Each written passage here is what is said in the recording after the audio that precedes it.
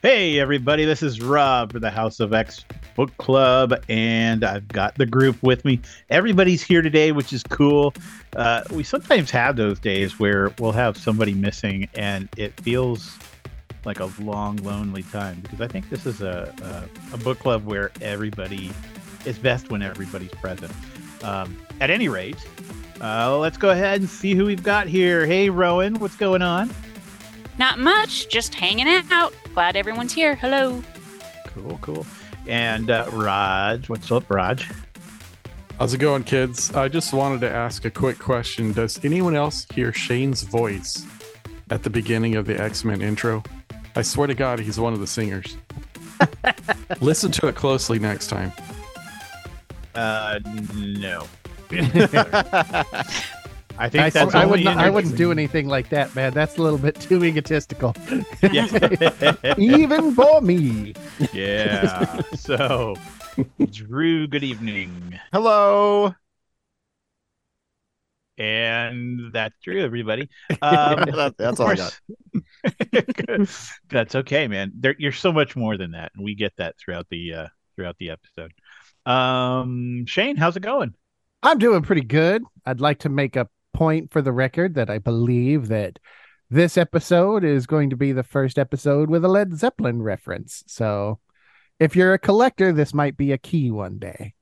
I'll keep my ear out for it. I'm excited for this. Yeah. It's kind of like Where's Waldo? Where's Jimmy Page gonna pop up in the podcast? Yeah. Well, so tonight we're going to talk about two issues.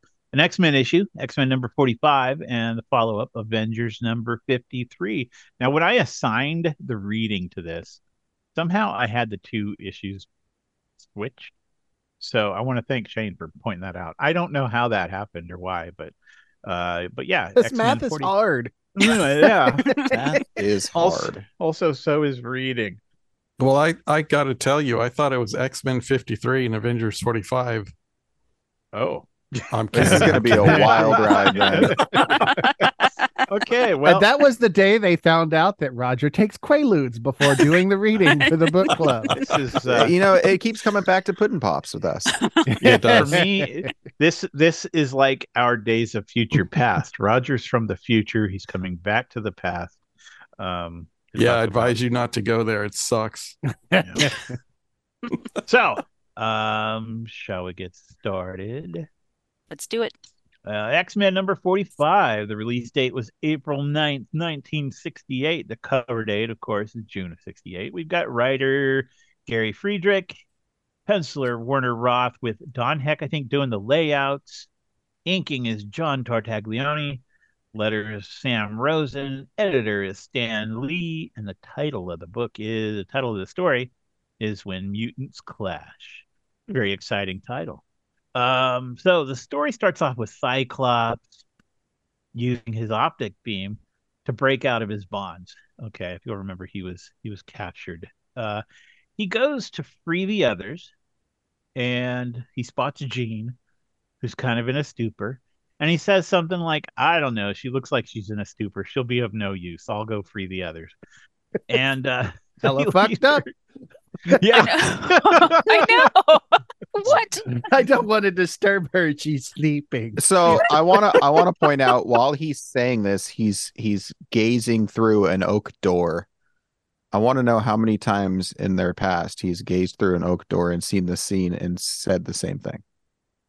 Because we know they have an oak door in the mansion. Right. Oh. Ooh, And when that got they dark. also have an opening from the lab into a bedroom. So Yeah. That's right. he might Yeah. not even need to peer surreptitiously. He's just Right.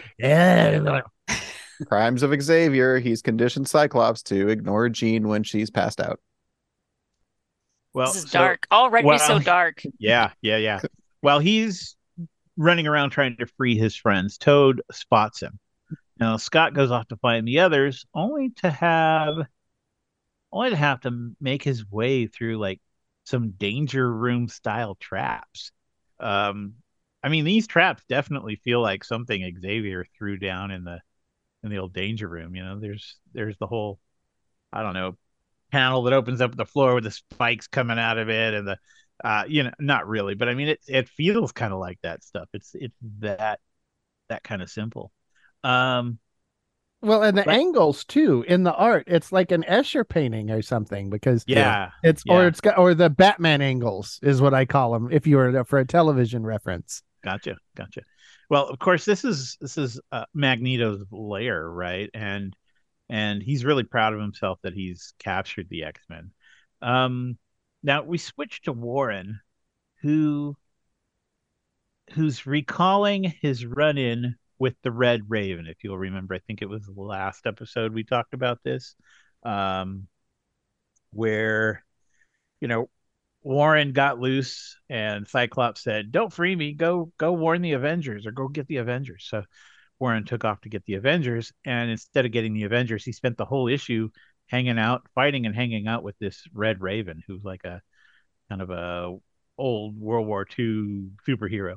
Mhm. Um, Now he did eventually get to the Avengers. So he goes into New York and is there to warn the Avengers. Meanwhile, Quicksilver sees Cyclops as he's running around loose, and he says, "Hey, I just want to talk." Well, that's kind of interesting. It looks like it feels like Quicksilver is trying to appeal to Cyclops a little bit. And we remember seeing him at Charles Xavier's funeral. So I am actually really into this issue at this point because there's some real character development, I think. Might even be subtle, but it's definitely character development for Pietro. Rod, you're nodding your head. What do you think? Well, I have a couple things to say about this. First off, I fully agree. I think that Quicksilver is showing a lot more maturity and development since we've seen him in the past.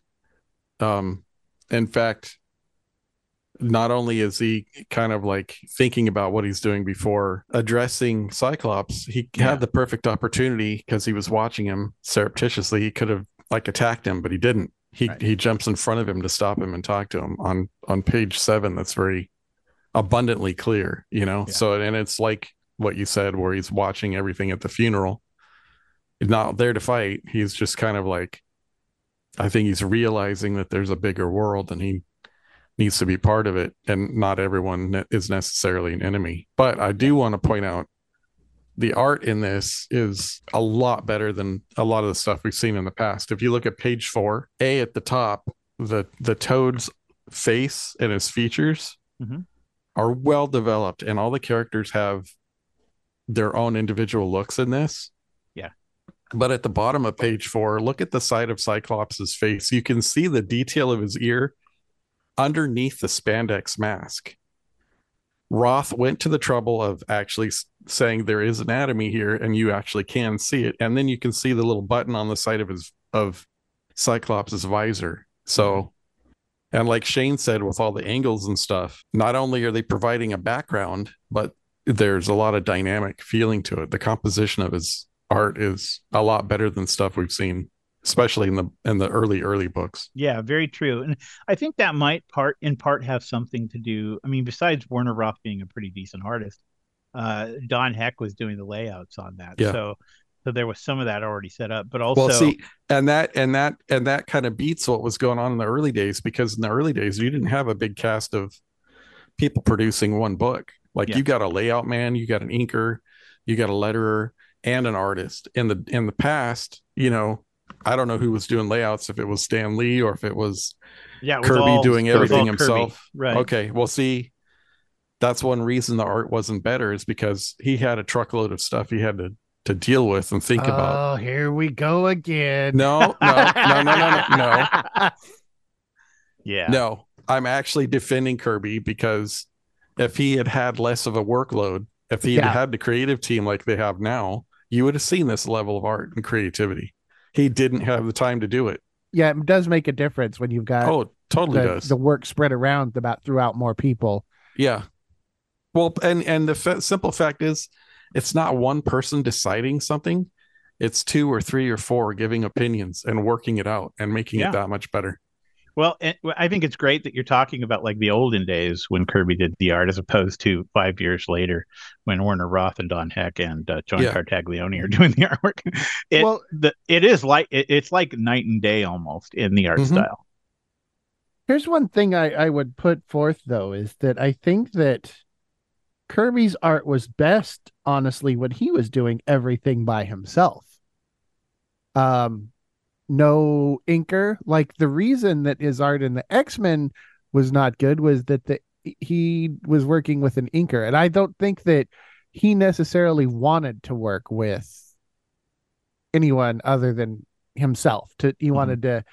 I don't know that a layout guy would have helped him. I think it might have made things a little bit rougher. Yeah. Well, No, I would agree with that, but at the same time, that means he's got less time to do things. Yeah, he had You like know?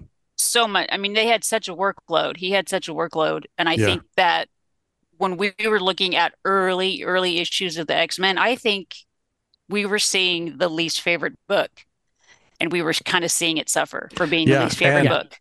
and he was drawing like what, 3, 4 books at a time for Oh, at Marvel. least. Yeah, at least. Yeah. So I mean, no wonder. And again, he's not a bad artist, but when you have more time to develop, shut up, Shane. When you have more time to develop what you're doing, it's going to look better. It's going to look more polished, you know? Here. I would agree. I would agree. So, that said, Pietro, like I said, stops and wants to talk to Cyclops. You know, he's not trying to attack him. He's not trying to snitch on him to Magneto. He's like, "Hey, I want to talk to you," and that doesn't go so well. Well, because there's some hurt feelings and history there between those guys.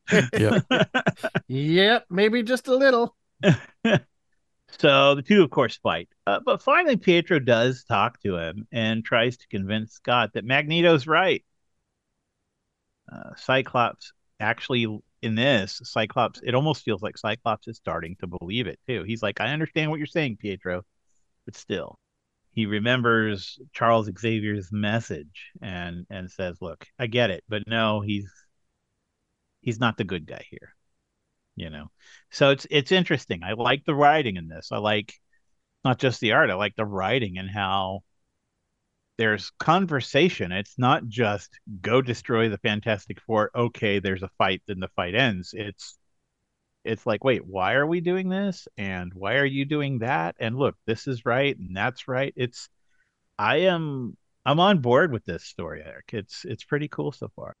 So the two fight some more, and Magneto, Toad, and Scarlet Witch are watching from, a different room. Cyclops zaps him into unconsciousness just as the Avengers show up, and they get to see that shit go down. And so they're like, "Oh, you're the bad guy, okay?" Because as far as they remember, or as far as they know, Quicksilver is still an Avenger. I'd like to hear some of your thoughts on certain parts of the issues, but mainly at the beginning. Right now, just what did you guys think of this issue? Oh, well, the Avengers come upon Cyclops and Quicksilver, and it's Quicksilver as a turncoat Avengers. And so when they see Cyclops and Quicksilver, they're like, "Oh, so they're hanging out. So there's some Mm, bullshit going on." And so it makes them antagonistic. Well, at the beginning, one of the things that I saw that I didn't like, it was a little frustrating, was so page 2, Cyclops is talking about how he hasn't used his powers in a while, so they should be at their peak.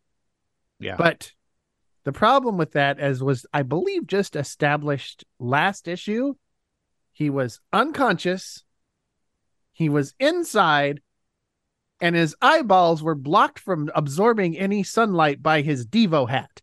Yeah. So, Right. so how are his powers at their peak? Just got to crack that whip. Um, I You're right about that. I mean, we've already discovered through these comics that in backup stories and whatnot that his powers, his eyeballs work as solar batteries. They have to absorb light. Then they can do that even with his eyes closed, but can they do that with a lead helmet covering his face? And his visor on his mask. Yeah. That was one thing that I had an issue with too. Is like he uses his eye beams to explode this lead helmet that's covering his eyes, but he would also have to lift his visor because there's no way Magneto would just, oh, let's open up his visor and then put the helmet on so that his eye beams can, affect the lead. That just wouldn't happen. So it there was this weird kind of, I don't know. I hate to use this word because Roger's going to jump on me about it, but there's this continuity issue um, about about what was going on here with him escaping. It just seemed bizarre to me. I couldn't really. Wasn't this the point where they were pointing out that he had buttons on his gloves that would open his visor? But if you remember, but those were disabled. Toad. They were okay. I couldn't Toad remember. Actually made it a point to talk about when he was talking about all the ways that Magneto had devised for each of these X-Men to like capture them or keep them, keep them caught. One of the things was that Magneto had him disable the buttons in Cyclops' hands. That's even how we learned about the buttons.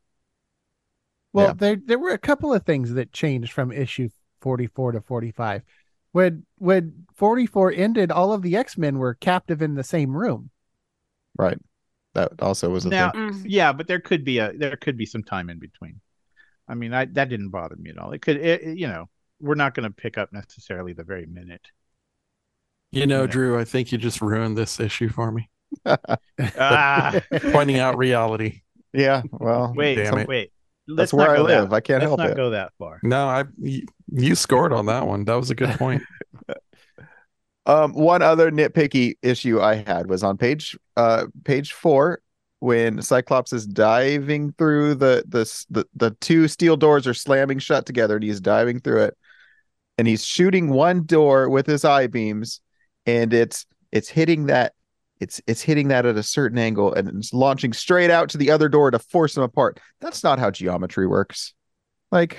Yeah, but you're forgetting where they are. that was it. It's nitpicky, but just basic geometry. They're on Magneto's top secret island, where everything is controlled by magnetism.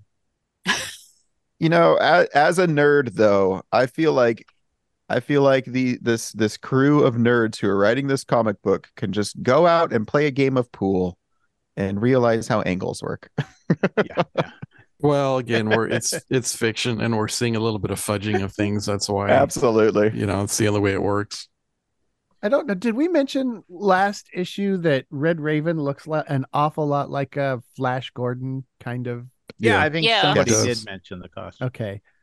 Because it popped into my head again as we were reading this again. I was like, I'm kind of. So that was kind of intentional because he really is designed to even be a Flash Gordon type character. If you remember his origin, he talked about his origin and how his people or how his plane crashed into, this place where these bird people lived and they adopted him and they raised him and it's not quite Flash Gordon, but it is kind of the same type of thing. He's a human being raised by bird people.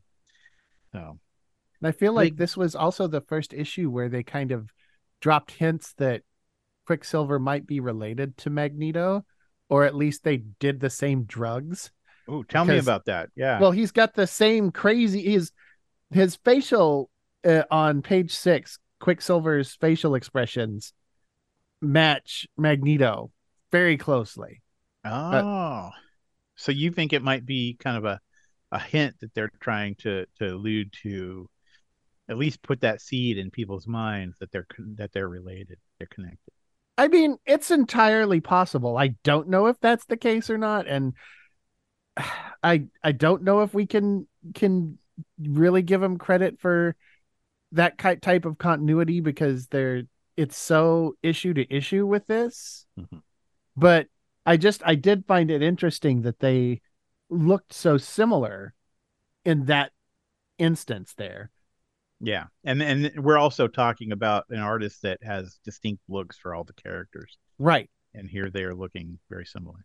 Well, and if you look at Quicksilver compared to what he's looked like in past issues, suddenly he looks like a man. Yeah. Yeah. He doesn't, it's like he's aged a few years during his time with the Avengers. Teenager, yeah. Well, he matured when he could outrun a falcon. That's that's what you do to become a man. That's right. That is a passage of life. Now look at the musculature on these guys. You know, like there's what is it?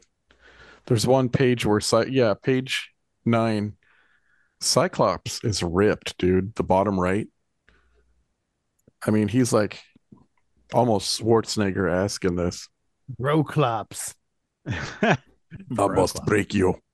On page 9, though, like one thing I had in my notes is when Quicksilver and Cyclops were having the conversation about Magneto wanting to start up, a society for mutants away from society for humans. Like I found the idea that Quicksilver actually believes that Magneto wants to do this is laughable, but like also I understand it because that is a good thing to do. So I could see how Quicksilver would just want to believe it so much that he actually, sets aside the fact that Magneto's a villain and believes it. But I was also surprised too that Cyclops was fairly receptive to the idea. And I was glad that the writers did that instead of this, black and white villains heroes thing that has been the entire series up until now. Like the villains and the heroes are starting to empathize with each other a little bit, and it's good to see. Well, this becomes something I think that Cyclops continues to believe in. Maybe we don't hear about it for a while, but years later they go on to create the society or the little community called Utopia, which I believe is on an island off of San Francisco. And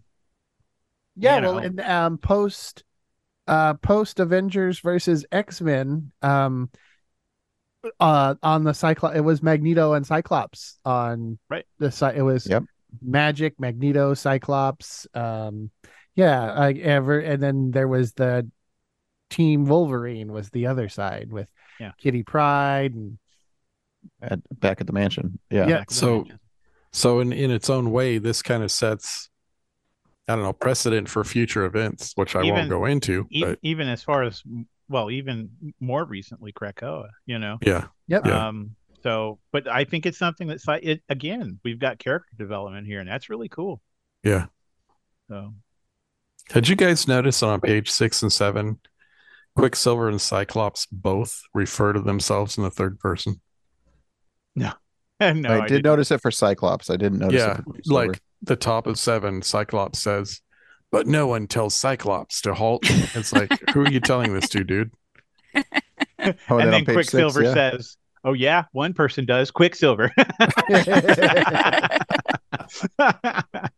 I didn't actually notice that. That's funny, Raj. Thanks. It was just so out of character for Cyclops that I couldn't help it. Jumped out at me. Yeah.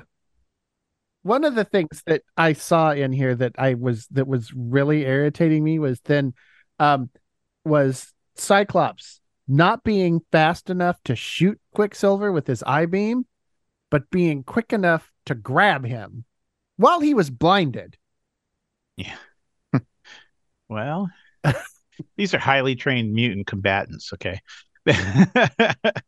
Well, Cyclops is really good at shooting Quicksilver in the back. Have you noticed that? Oh, that bitch. If you remember back to the first issue with Grotesque, when they make a big deal of being able to get around in the dark because the professor taught them how to do that, it's just easier for Cyclops to not see. He's just getting around in the dark. Yeah. I think that's awesome. You go, Cyclops. This is the only time I'm pro Cyclops.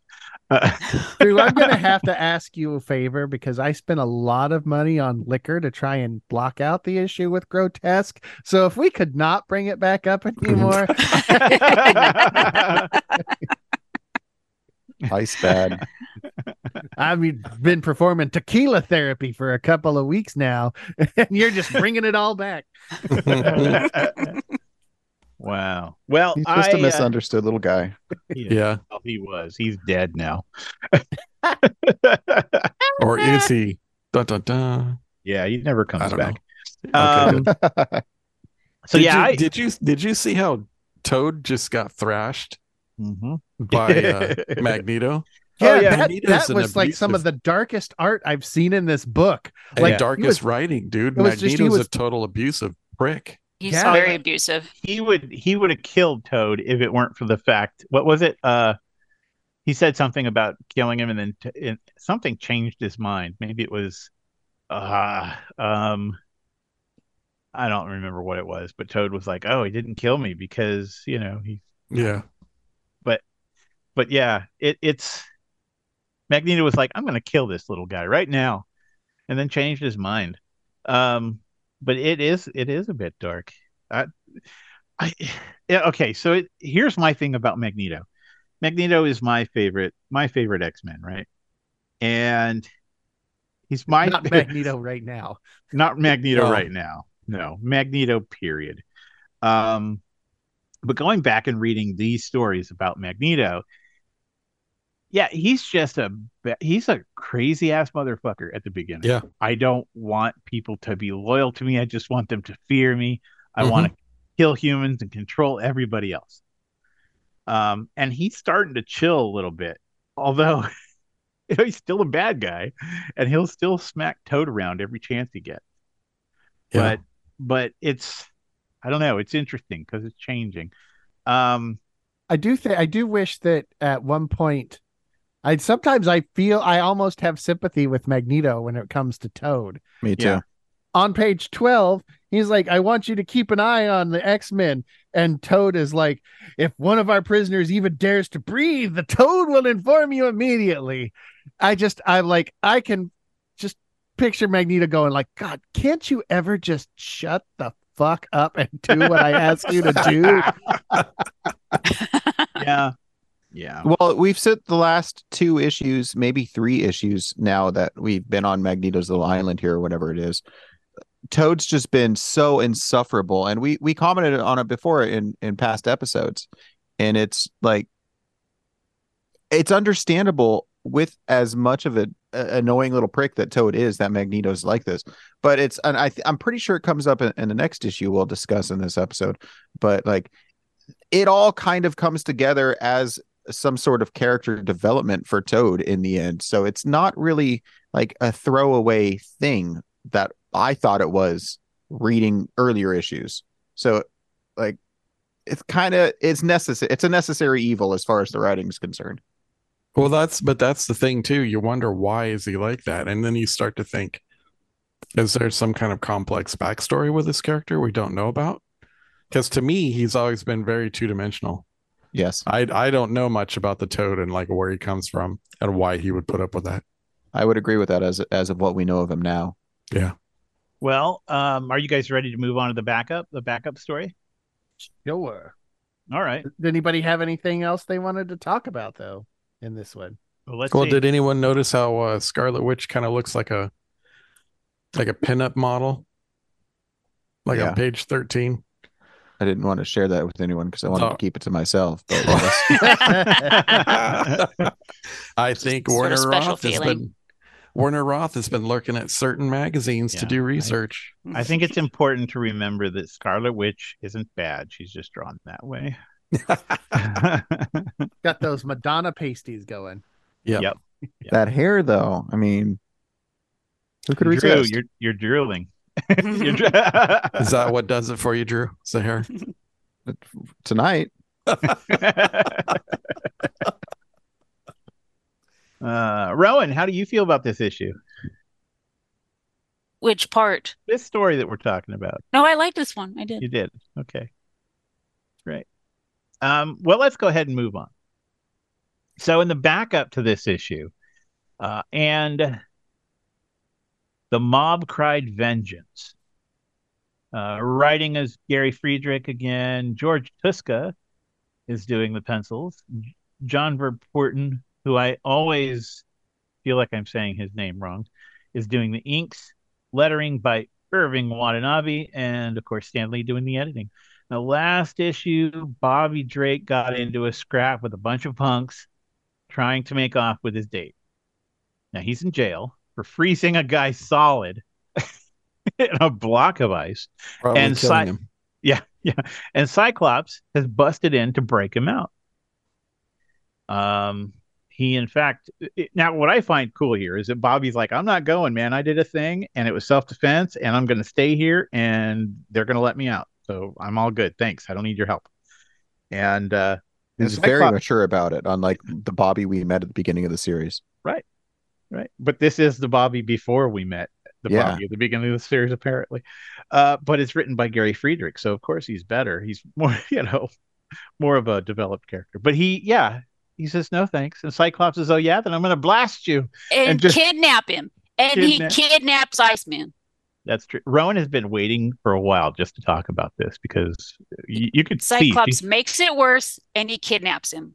she's very passionate about this. Well, not only is he kidnapping him, he's technically kidnapping somebody who's under arrest and is facing charges, which alone is against the law.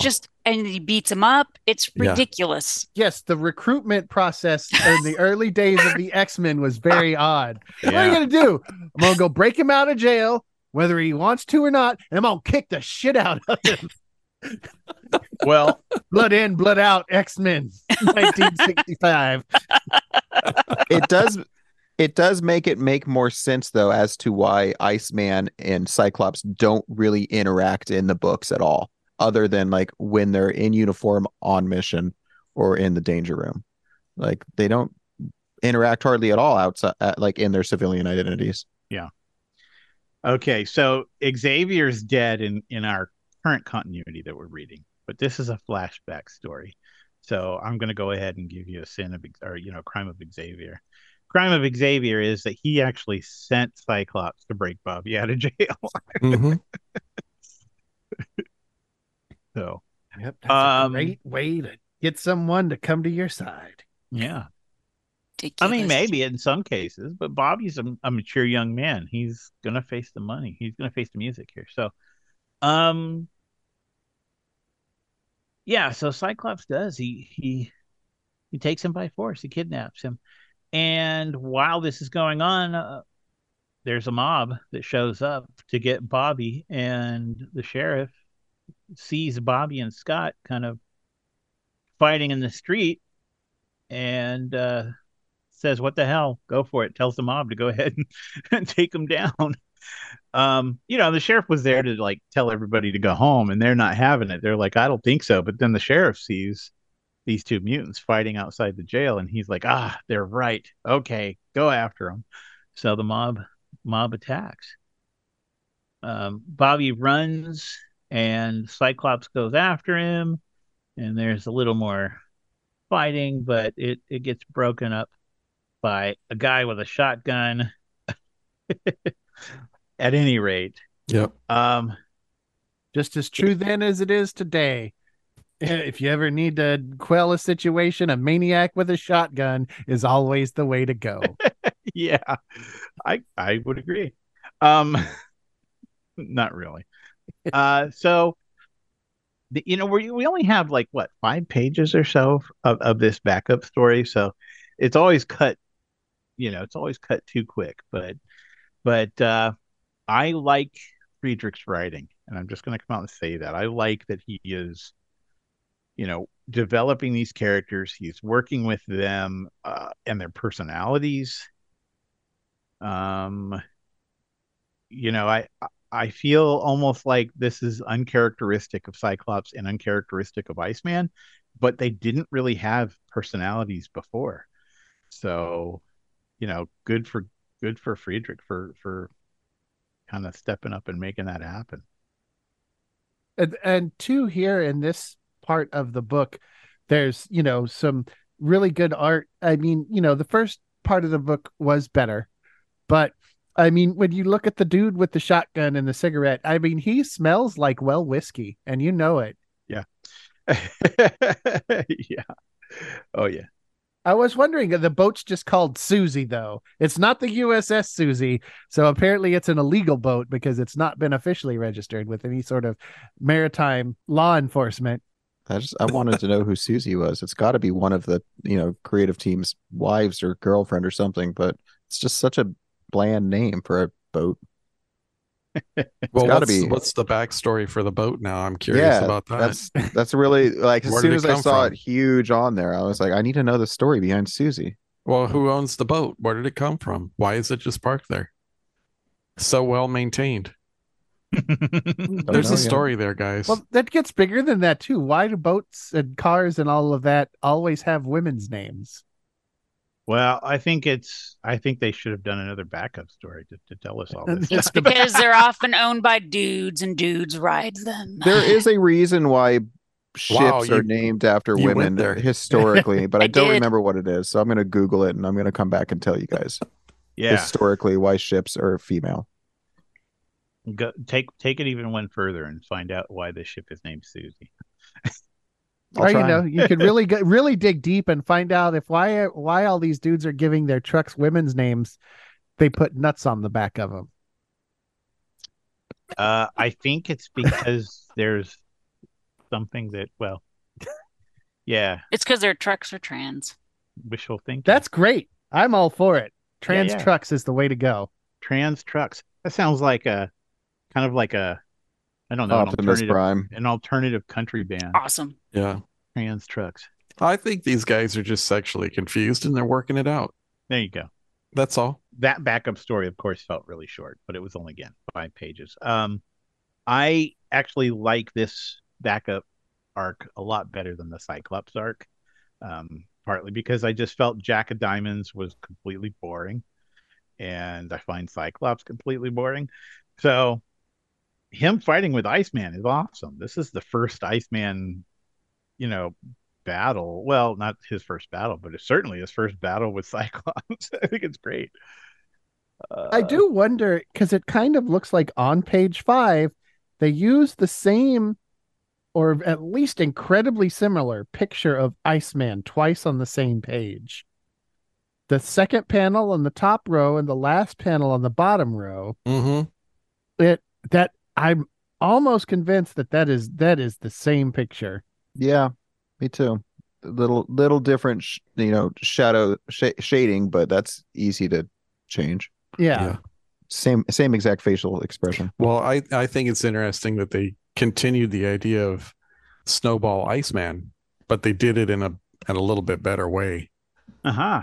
Yeah. He still has facial features, even though you can tell he's frosty. He's not, the ice cube looking dude that he becomes. Stay frosty, Bobby Drake. Stay frosty. I actually like this version of Iceman. His personality is much more assertive and he's still determined to turn himself back into the law and go through the process. He kind of becomes a little bitch later on. I don't know why, but well, I think last episode I talked about the backup and how Bobby Drake didn't seem like a teenager really. He felt like an adult. And I don't know if that it's not that I don't think they're trying to retcon it. I think it's just, again, you've got a writer who likes to put a little more detail in his characters. Yeah. And that's a good thing. It only gets better from here. I mean, it will get worse at one point, but it only gets better from here. Yeah, there's a period in X-Men where character development takes a big dip, of course, but the 90s. Yeah, oh, hello, yeah. Yeah. A lot of things take a dip in the 90s. Drawing the X-Men like manga is character development. At least that's what I've been told. And that's the later 90s, of course, mid to late 90s. But early 90s, it's all about the pouches. Shoulder pads. Recently, I reread an old issue of X Factor, and I think Jay Lee was doing the artwork. That was part of the Executioner song. Yeah, it was. I looked at the page, and I'm going from panel to panel going, what the hell is even going on here? I mean, there's something happening in the art, but it's not well defined at all. You can't, all you see is the shapes, and then there's action, but you don't know what that action is, and they never explain it. It's bizarre. Well, I feel, if I remember correctly, all of those books were coming out like every 2 weeks. Yeah. And if I also remember correctly, Jay Lee had issues sticking to a schedule. Like when he had time to kind of stretch his legs and walk it out, his art was really good. But trying to get him to draw 4 books in 2 months is not the way to go with it. That particular artist. Well, I remember his art on Namor was really good. Like off the hook good. Oh yeah, it was great. But if you go back and look at those, he's got the he's got the early X-Men backgrounds in a lot of that stuff too. Yeah, As in, there's in nothing. fact, that one panel, all the characters are just blacked out, so Yeah. they're kind of a cameo almost, or just blacked out, and then Yeah. behind them it's all bright pink. Yep. Yeah. I mean, I think it was. I don't know if it was a thing like where he was rushed or if it was a style choice. Well, it was written. So I've got a book that talks about that particular issue, and there are X-Men scholars who will argue and say both. But I think Jay Lee says it was a style choice, and some other people say no, it wasn't. It's a whole thing, but it'd be nice. I can't wait to get to that point and talk about it, because I've actually already got notes written on that particular issue in anticipation. So in about 10 years when we reach that. So at any rate, anything to say before we wrap up X-Men number, I'm sorry, Roger, what number was this? 40, 45, 53? 53. No.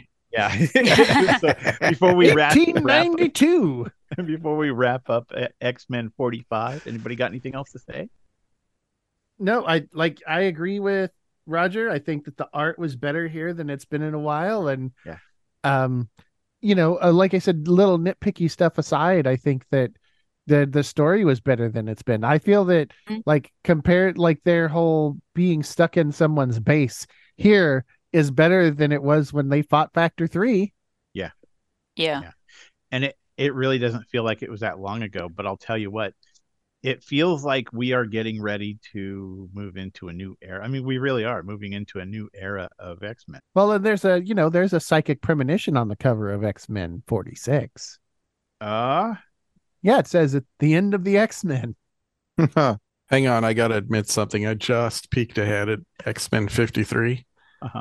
Oh shit. Yeah. Man.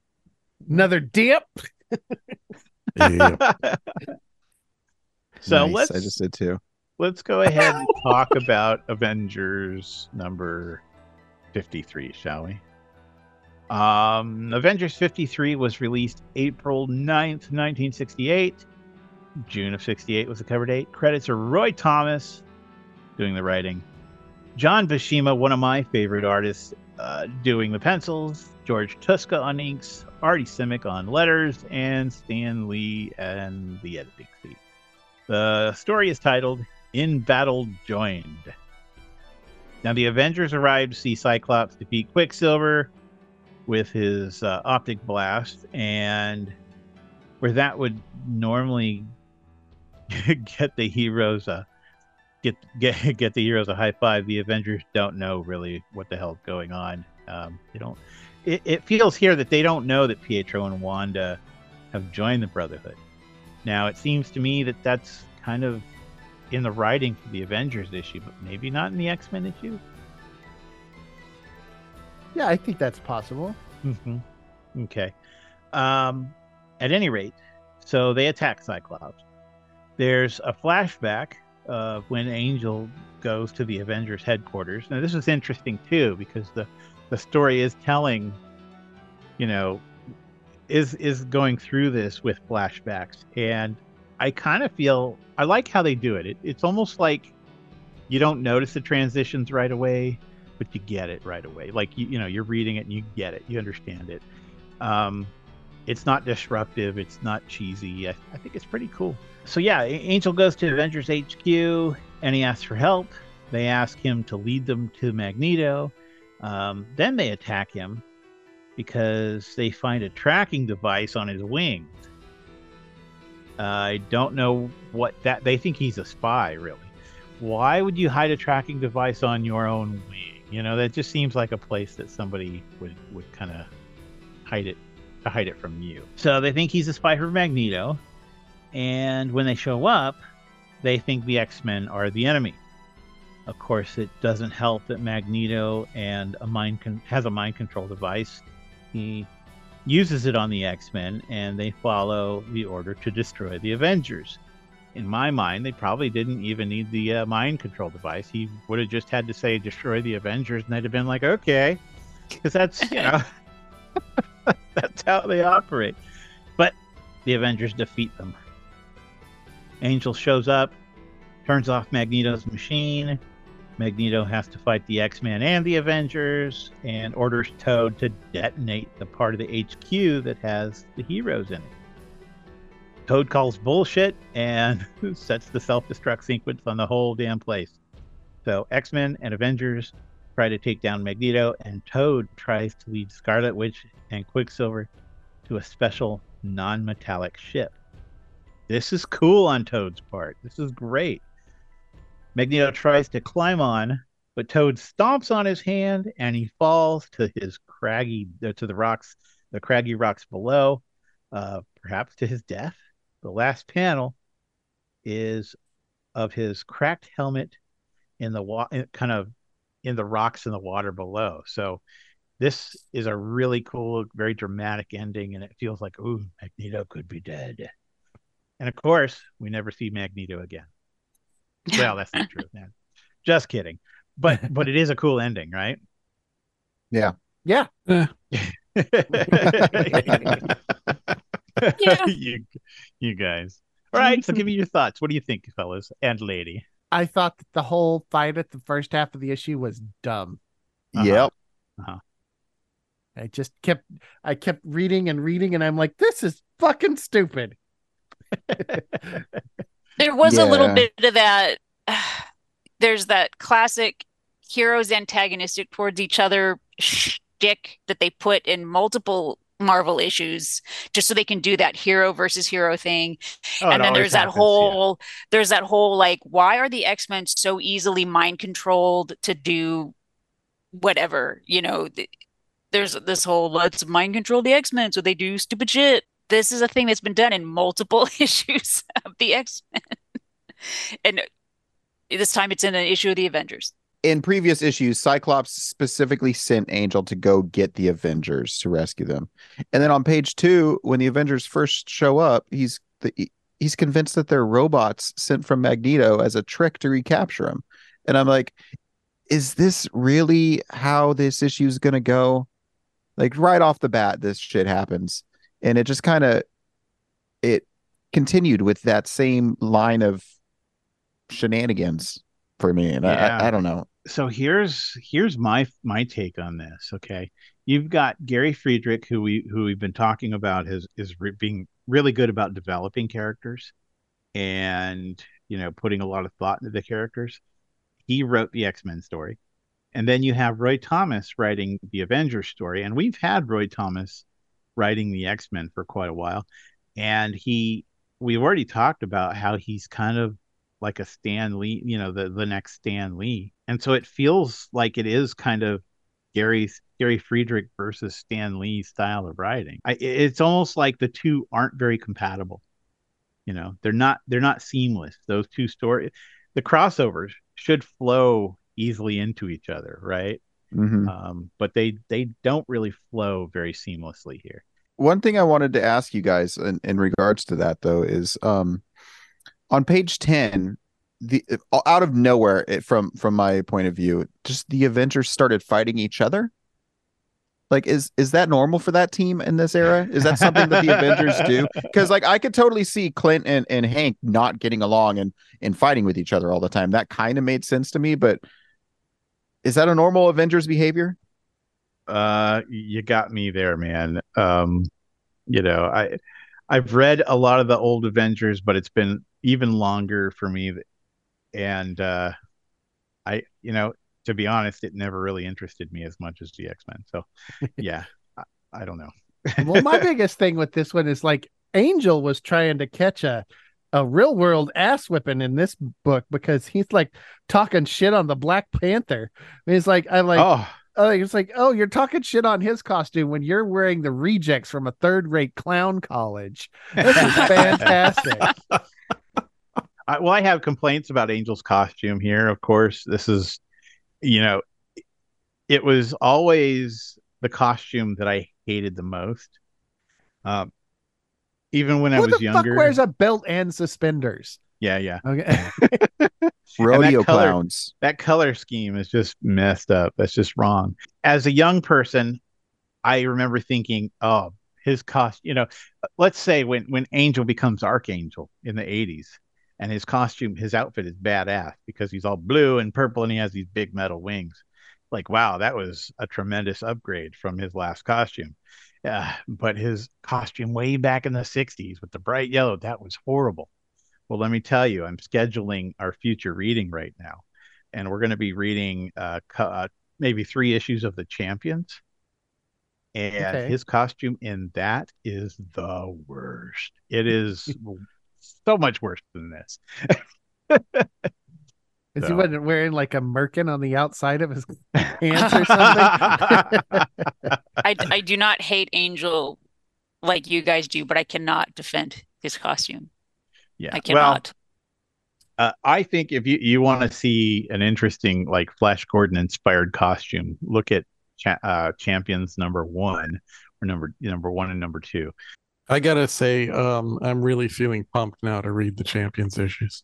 Yeah, I'm glad I sold you on it.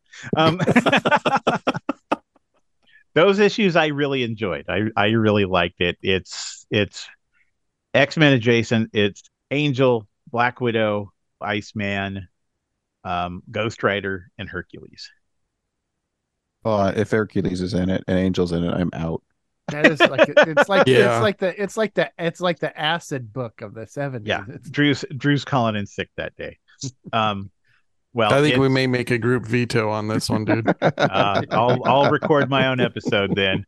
It's definitely worth reading, and it's worth reading because honestly, I think some of the best stuff is Iceman and Ghost Rider. So it's Well, yeah. definitely worth reading for those two guys. But back at the Avengers. I did want to before we carried on. Sorry to interrupt you, Rob, but I wanted to talk about Toad. Yeah, because I'd mentioned him for the last issue, and how I thought that the for the last 3 or 4 issues, him being just such an annoying sycophant and getting the absolute shit kicked out of him by Magneto constantly, like I kind of felt like he deserved that, and I think there's a somewhat of an agreement amongst the group about that because he's absolutely annoying. But then it turned out that he's actually sick of it, and he's tired of Magneto treating him like this, and he turns on him. But there was really like that makes sense from character development standpoint. He's tired of Magneto treating him like shit, so he's going to turn on Magneto. But it literally happened over the course of like a page. Like he was getting treated like shit, and then all of a sudden, out of nowhere, he totally just betrays him. Mm-hmm. And like I felt like since Toad hasn't done anything but been this annoying little asshole the whole series, it kind of belittled his character a little bit to not give him the time to shine in the way that he could have in this. Like it'll be interesting to see where he goes with this, but I felt like that character development was done super poorly. Oh, okay. I would agree with that. I cheered for Toad when he stomped on Magneto's hands. I mean, you bring up a good point, Drew, because you're kind of like victim blaming in a way. It's like, well, you sit there, you put up with it. Why do you deserve it because you put up with it, and it's like, well, let's step back and take a look at this. We don't know who he is or where he comes from or why he puts up with it. Clearly he has no sense of self or self-esteem, but eventually he gets up the courage to rebel, and you're kind of like, I respect that. I mean, if I was Magneto dealing with Toad, I would have done the exact same thing. Like Magneto was sick of his shit and was like, no, get the fuck out of here. Like, go away. Leave me alone. Quit talking. However, Toad just didn't listen. I think it's important to remember that Magneto has Toad so that he has somebody to slap around. Because Nick Magneto's an absolute narcissist. Yeah. Yes. And he needs somebody there like that. Yeah. So I don't like Toad because of that, because of his ways, but at the same time, I want him to get out of that. I want him to shake that off, and I want him to like say, "Fuck you, Magneto," finally. And when it happens to me, I was just like, "Oh, that's awesome. Good job." Yeah, I was glad he did it. I'm not saying I wasn't. It was a great little scene, but I wish there had been more build up to it. Yeah, it would have been better character development, but it struck me as like they didn't show it build up as like as a surprise. You know what I mean? Like they wanted it to be like a They want to be surprise. shocking. They Yeah. wanted it to be like the big switcheroo. Yeah. Yeah, Well, that's what I was saying. It was that very seemed dramatic. Very well. No, dramatic. that seemed rather convenient. When I read it, it almost felt like the switcheroo was something they added in when they got to the back half of the book. I mean, I don't disagree with you. I just think that was like how it was played. Yeah, I don't know. That whole thing just rubbed me the wrong way while I was reading it. Not because of what happened, but just because of how it was Yeah. dealt with. Well, looking forward to a little more on Magneto here. I am actually, and because I have read ahead and know what's going to happen with Magneto, I'm excited about that. But I am a little cloudy on where Toad goes from here. So that'll be kind of interesting to He discover. falls in love with Cannonball's sister. Yeah. I also Okay. think Oh, one of you my didn't mean to go that far forward. Not that far forward. Yeah. I think one of the reasons why I dislike excuse me, the reason I dislike Toad so much is because my vision of Toad in my mind comes from the cartoon X-Men Evolution, where Toad was like a completely different character than he's portrayed in these comics. And I kind of can't wrap my head around the two different characters. So maybe it's on me. Maybe it's my fault that I hate this Toad. I don't know. I'll be honest. It's the same reason I didn't like the character from X-Men Evolution, because he was so different than the Toad that was previous. Mm-hmm. Well, I think you're right not to like this version of the character, because he is a little sycophantic, douche, but at the same time, he's a very two-dimensional character. So there's not really anything to like about him. And he's literally named Toad because he's so much like a toad, and by that, also a toady. He's Magneto's little toady. Yeah, it's their king. Yeah, exactly. That's a good point, though. I hadn't thought of it like that. That's a very good, play on words by them if they intended it. One of the things I feel like we need to address here is the art in this book. It threw me off the whole book because it's John Romita. No, John. It's Buscema. Oh, John Buscema. Sorry, yeah, it's John Buscema. But it doesn't. None of it really. There's moments where it looks like his art. Yeah. But the inker, I feel like if you look at this book, you could see what an inker can do to a great artist's work. Yeah. Yeah. Because so George Tuska is, in my mind, he's one of the great Silver Age artists. In my mind, also, John Buscema is also one of the great Silver Age and even what they're calling, the Copper Age, Modern Age artists. I love his artwork. After this artwork here, I was like, what the hell? Yeah, it was all over. Like, for example, on page 12, it's a 3-panel page. There's, a quarter panel up top where Magneto's all washed in yellow, and that panel is great. And then in the next one, the next panel, it's a half-page panel. His arms are too long, and he looks like he's trying to squeeze out a rough one. And it's just like all the goodwill that was purchased in panel number 2 was flushed down the toilet, literally, in panel number 3. It's just incredibly inconsistent here, which was kind of a surprise. Like, and then you go forward, like on page 13, it's another 3-panel page, but it's in thirds. The second panel with everyone getting like mind blasted is a really cool panel. Mm-hmm. And then the next panel, everyone's proportions are all out of whack. I liked the art in this issue. I liked it a lot. Mainly because it was very reminiscent of me to like the 90s comics, like the darker 90s comics where everything was kind of big and out of proportion, and I was gonna say, and everyone's way. Bodies were all out of proportion. Yeah, but it kind of I'm especially thinking of like the Nightfall series. Okay. And yeah, that like was how Jones. Yeah, Kelly Jones covers. Yeah, and like how dark and gritty that storyline was.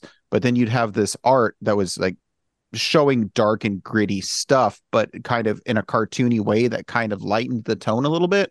And so I love that. I love that whole series. It's amazing. So this kind of brought me back to that, and it just seemed a little more, it flowed a little bit more for me personally with the art in this, as opposed to the other X-Men books that we've been reading in the last couple episodes. Mm-hmm.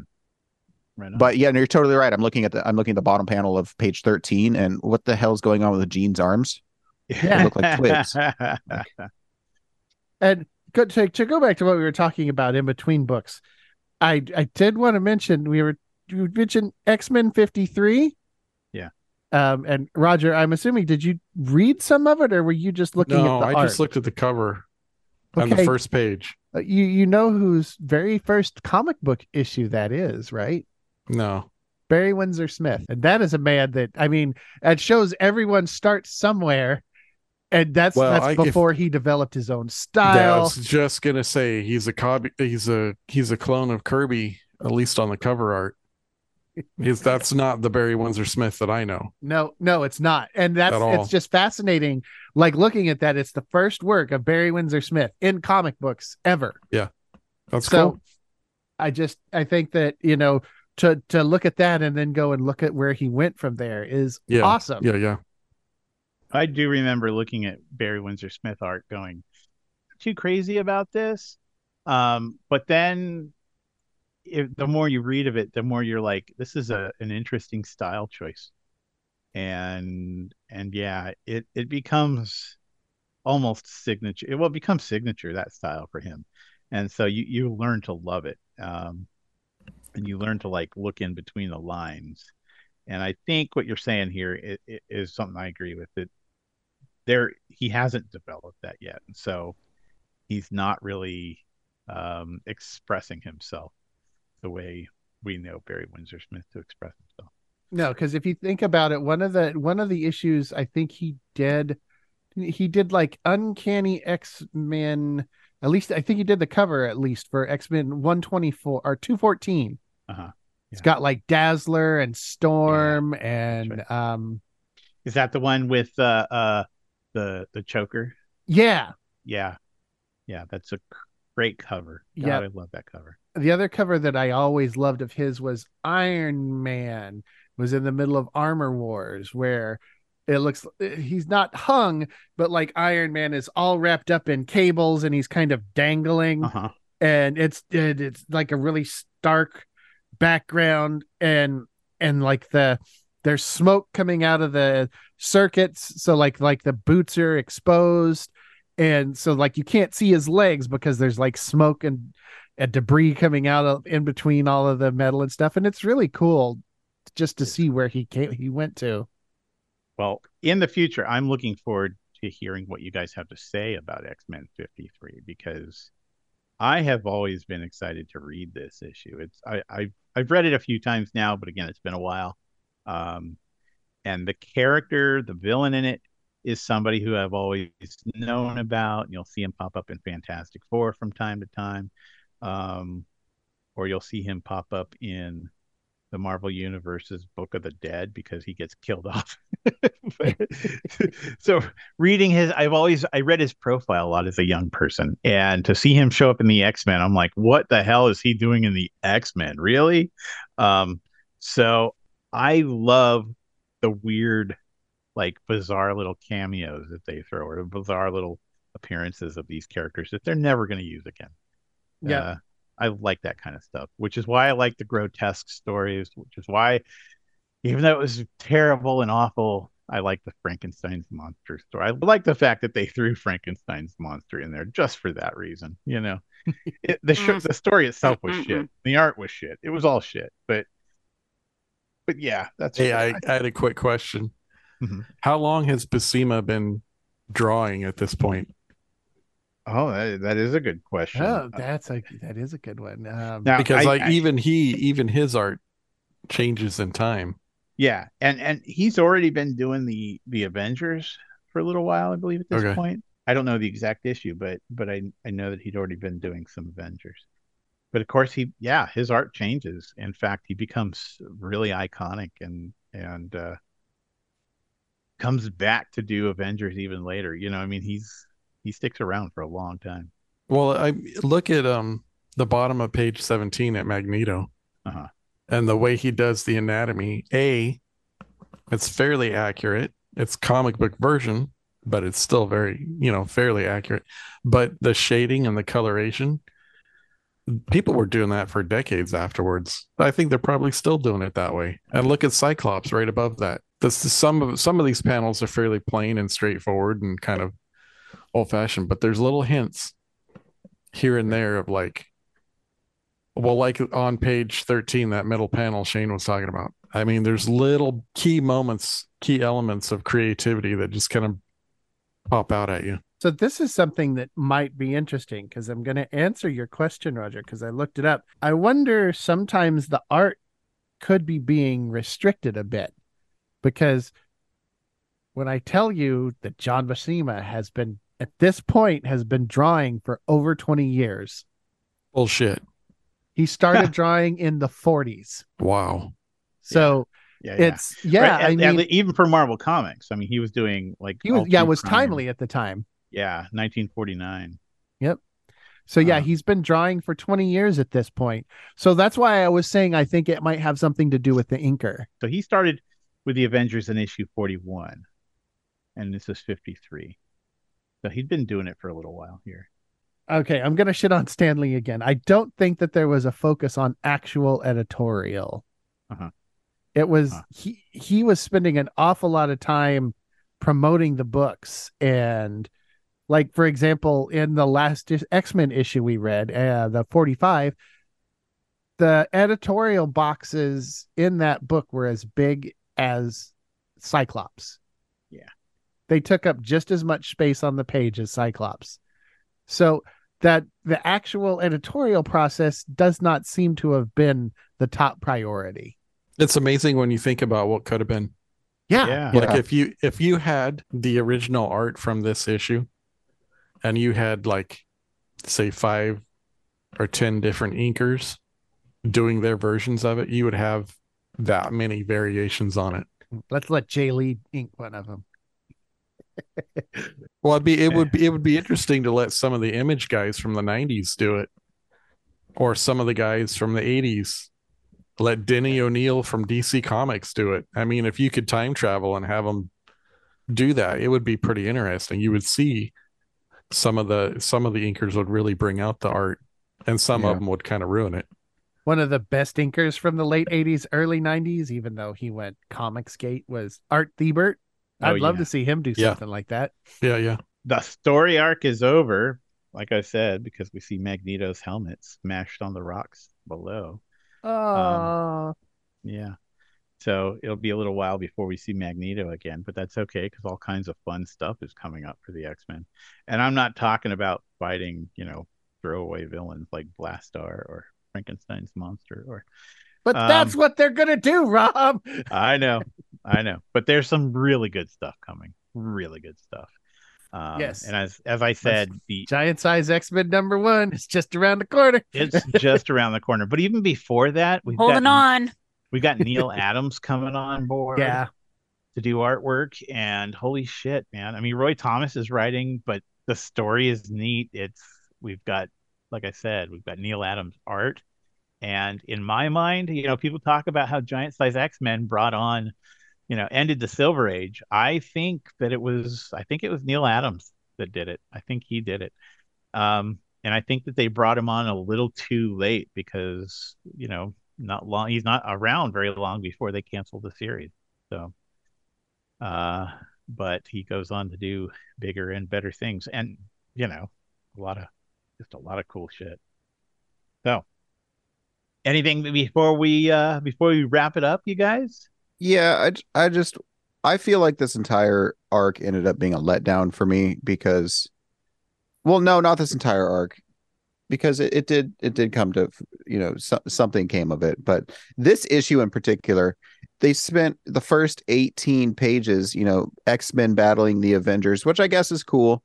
And then for a little bit you had the Avengers battling the Avengers. Yeah. But then, page 18 comes around and it was all a ruse. So it was really all for nothing. Yeah. I do wonder, like, as you said that, I was sitting here thinking, is it because we're so jaded by this having happened over and over and over for 60 years, 80 years, It's been going this whole, we fight for a little while and then we realize that we don't hate each other and then we team up and defeat the real enemy. Yeah. And then the treasure was the friends you made along the way. I mean, this hero fighting hero thing that we've actually have come across several times now, just in the books that we've been reading. It must have sold books because they keep doing it.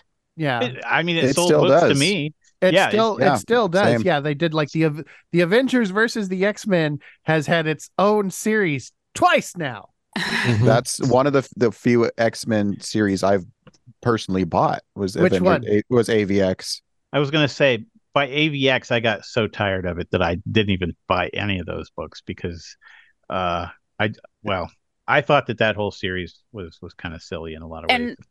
And However, it doesn't. let me just say this. So in the 90s, 80s and 90s, early 90s, you didn't really see Spider-Man and the Hulk interact that much. And when they did, it was a big deal because you knew they were going to punch each other. You didn't see Wolverine and the Thing interact that much, or the Hulk and the Thing. Anytime the Hulk and the Thing got together, they were going to fight because those guys had history.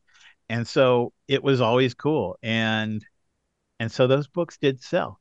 Now, by the time the 90s came along, everybody was in everybody's book all the time anyway, and it was never, it stopped being a big deal. But they did, like, some of the great, like, there was this, I think it was Amazing Spider-Man, where he gets the power of what is that? Captain Universe or whatever. Captain Universe, yeah. Yep. Yeah. And he punches the Hulk so hard that the Hulk flies into outer space. Yeah, dude. Puts him in orbit. Yeah. And then the Hulk looks and the sun's coming, which is bad for the Hulk because at that time that's the thing that changed him. And it was, this was a great fight. I loved it. So those kind of books sold. They sold copies. I was a sucker for that one. That was a great story. It was a lot of fun. Yeah. So I can only imagine that back in 1968, again, it was something that sold books. I think I talked about it a little bit when I said that, Roy Thomas talked about how Stan thought that doing, isolating the characters and having them do their own thing would sell books better. But they also thought that crossing over would sell books. And this is where the crossover first happened. Okay. Well, I think the cover of this issue is very indicative of that. I mean, it's literally the Avengers stacked up on one side, the X-Men stacked up on the other, and the title underneath it is the Avengers versus the X-Men. I mean, if that didn't sell comic books, I don't know what the hell would. Yeah. Well, and Marvel's not the only company to do that. DC did the hell out of that. Oh, sure enough. So sorry, Rowan, to cut you off. No. I mean, I guess, and not everyone who would buy these books had read the previous one where maybe it's just another mind control. Mm-hmm. So they wouldn't necessarily know that it had been done before. Yeah. And then they feel robbed. But that's part of it, is that we're reading them kind of one after the other. So we're noticing that they're doing the same story again.